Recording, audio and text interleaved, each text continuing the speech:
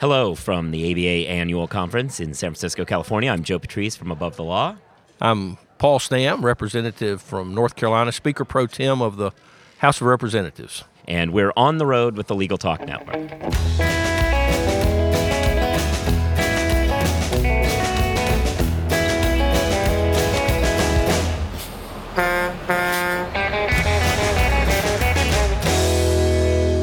Well, thanks for joining us on this episode of On the Road.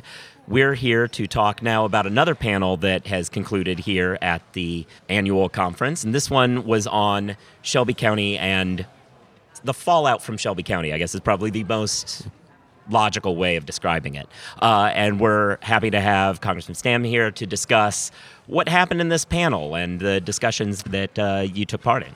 We talked about mostly the North Carolina voting reforms in light of Shelby. That is, that they didn't have to be pre-cleared. Right.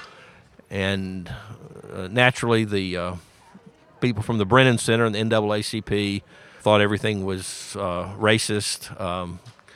The Fourth Circuit, while saying it was of racial intent, actually said that, now we don't mean by that any particular member of the House or Senate had any racial intent, but nevertheless they could discern our collective intent from such things as a particular precinct chair making a racist comment. It takes one vote yourself to elect yourself precinct chair. So, but nevertheless, he was a party leader. Right. Well, I mean, it's one of those things though where we're getting to a point where it's hard to say. There's a diffusal of responsibility that could happen, right? Where if you don't go to pick like one specific person, like if everybody just says nothing, bad things can be obscured that way. I think that's the Fourth Circuit's argument ultimately. So where do you go now? Like, is there any? I gather you're leaving office, right? This is my last year, right? Yes. But where is the party going now? Is there another attempt to work out a version of it that may not get the ire of the Fourth Circuit? Or as far as voter ID, it's virtually identical to one that was approved in Texas 2 days ago. Mm-hmm. So I guess the U.S. Supreme Court will have to decide which law we're supposed to apply, because the Department of Justice is taking two different positions in two different circuits. Which is intolerable, really. Right. Now, and that's kind of an important thing for folks listening if they don't already know, right. Though many of them will, that just because pre-clearance is gone doesn't mean there isn't an opportunity for the Department of Justice to see things on the back end. Oh, correct. Yeah. Correct. And they can and they do. And to give you an example, we did a redistricting for Congress recently when Section 5 was in effect. And a U.S. Supreme Court decision had said we had to do majority-minority districts if we could. That's a 2009 decision. So we did. So then the Department of Justice says, but you shouldn't have done that because of a subsequent case. You thought about race. Of course, we thought about race because the U.S. Supreme Court said we had to think about race. Right. So then we redistricted and didn't think at all about race, just completely ignored it, came up with new districts, which have been approved, by the way. But the liberal group said, you should have thought about race more. Yeah. In other words, you spank your dog if he, goes out one door, and you spank him if he goes out the other door, and pretty soon what's he supposed to do? Yeah. We had another discussion about voting rights with some voting rights lawyers who were talking about that's the kind of hairy thing about the redistricting cases, is that it's you never know. I mean, what the law is, because the law changes every 2 or 3 years, and that there's got to be kind of there's a weird middle ground that if you don't take race into account, it perpetuates problems that were pre-existing. But if you overcompensate with it, right. It actually creates new ones. And that it's a middle ground, and you can't do one extreme or the other. But right. It's this middle that is hard work. We thought we had found the middle ground. Mm-hmm. Little did we know the Supreme Court would change its mind, but now we found the next middle ground, and it's been approved by the 3-judge panel, but Common Cause sued us 2 days ago saying that that panel is wrong.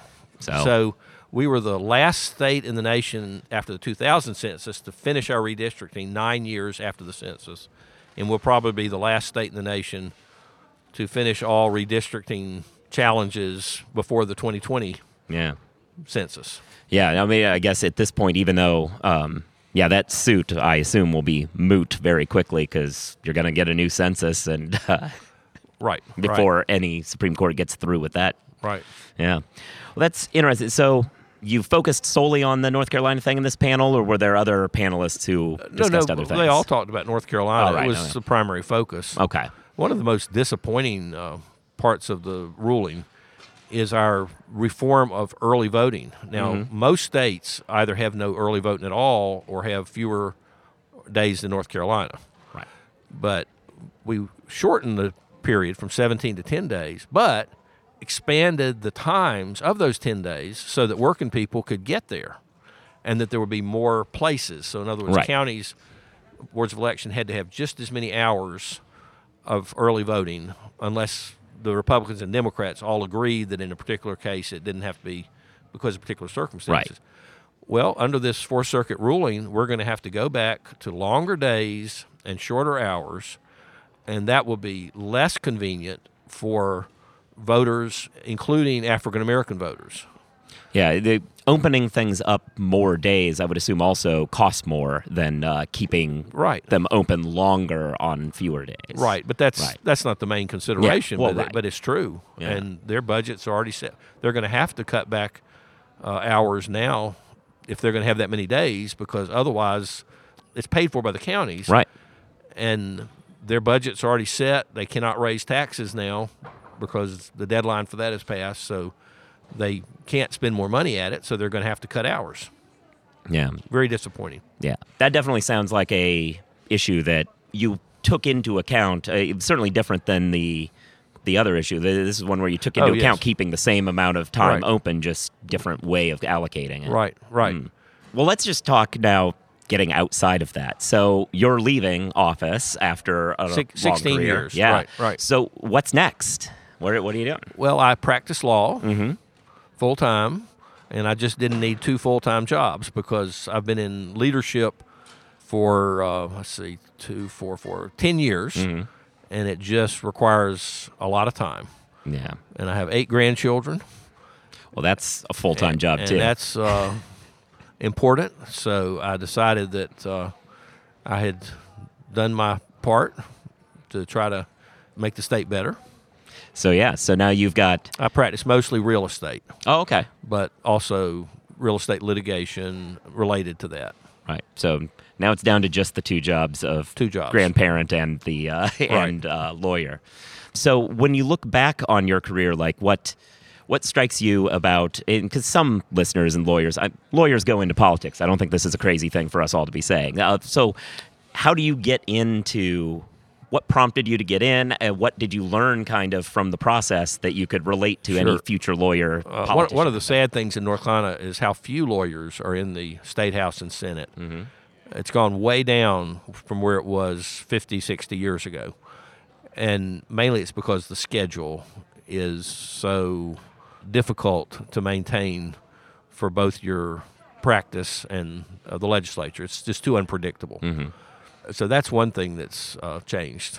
But the few lawyers that are there, naturally the other members look to us. Well, we have professional staff, including lots of lawyers as well, so they all have lawyers.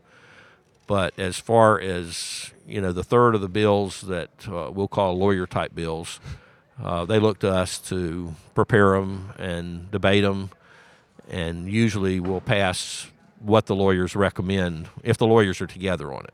Interesting. So being a lawyer politician, you almost have another job because of the role that you have and the expertise. Right. Interesting. But most North Carolina Bar Association initiatives are passed. I'd say 90% of them become law because we have input at the front end and the back end, and they try to do good government things. They don't try to get into controversial issues unless they're directly related to the courts. Interesting. So with that said, thank you so much for being here today and sharing what happened on the panel. All my papers are on my website, paulstam.info. Excellent. paulstam.info. Ballstamp.info, and that's I'm glad that's .info, so it's not going to go away after you retire. I assume. no. Yeah. All right, excellent. So thanks everyone for listening. Be sure to subscribe for future episodes, and we will talk to you soon about another panel here at On the Road with the Legal Talk Network.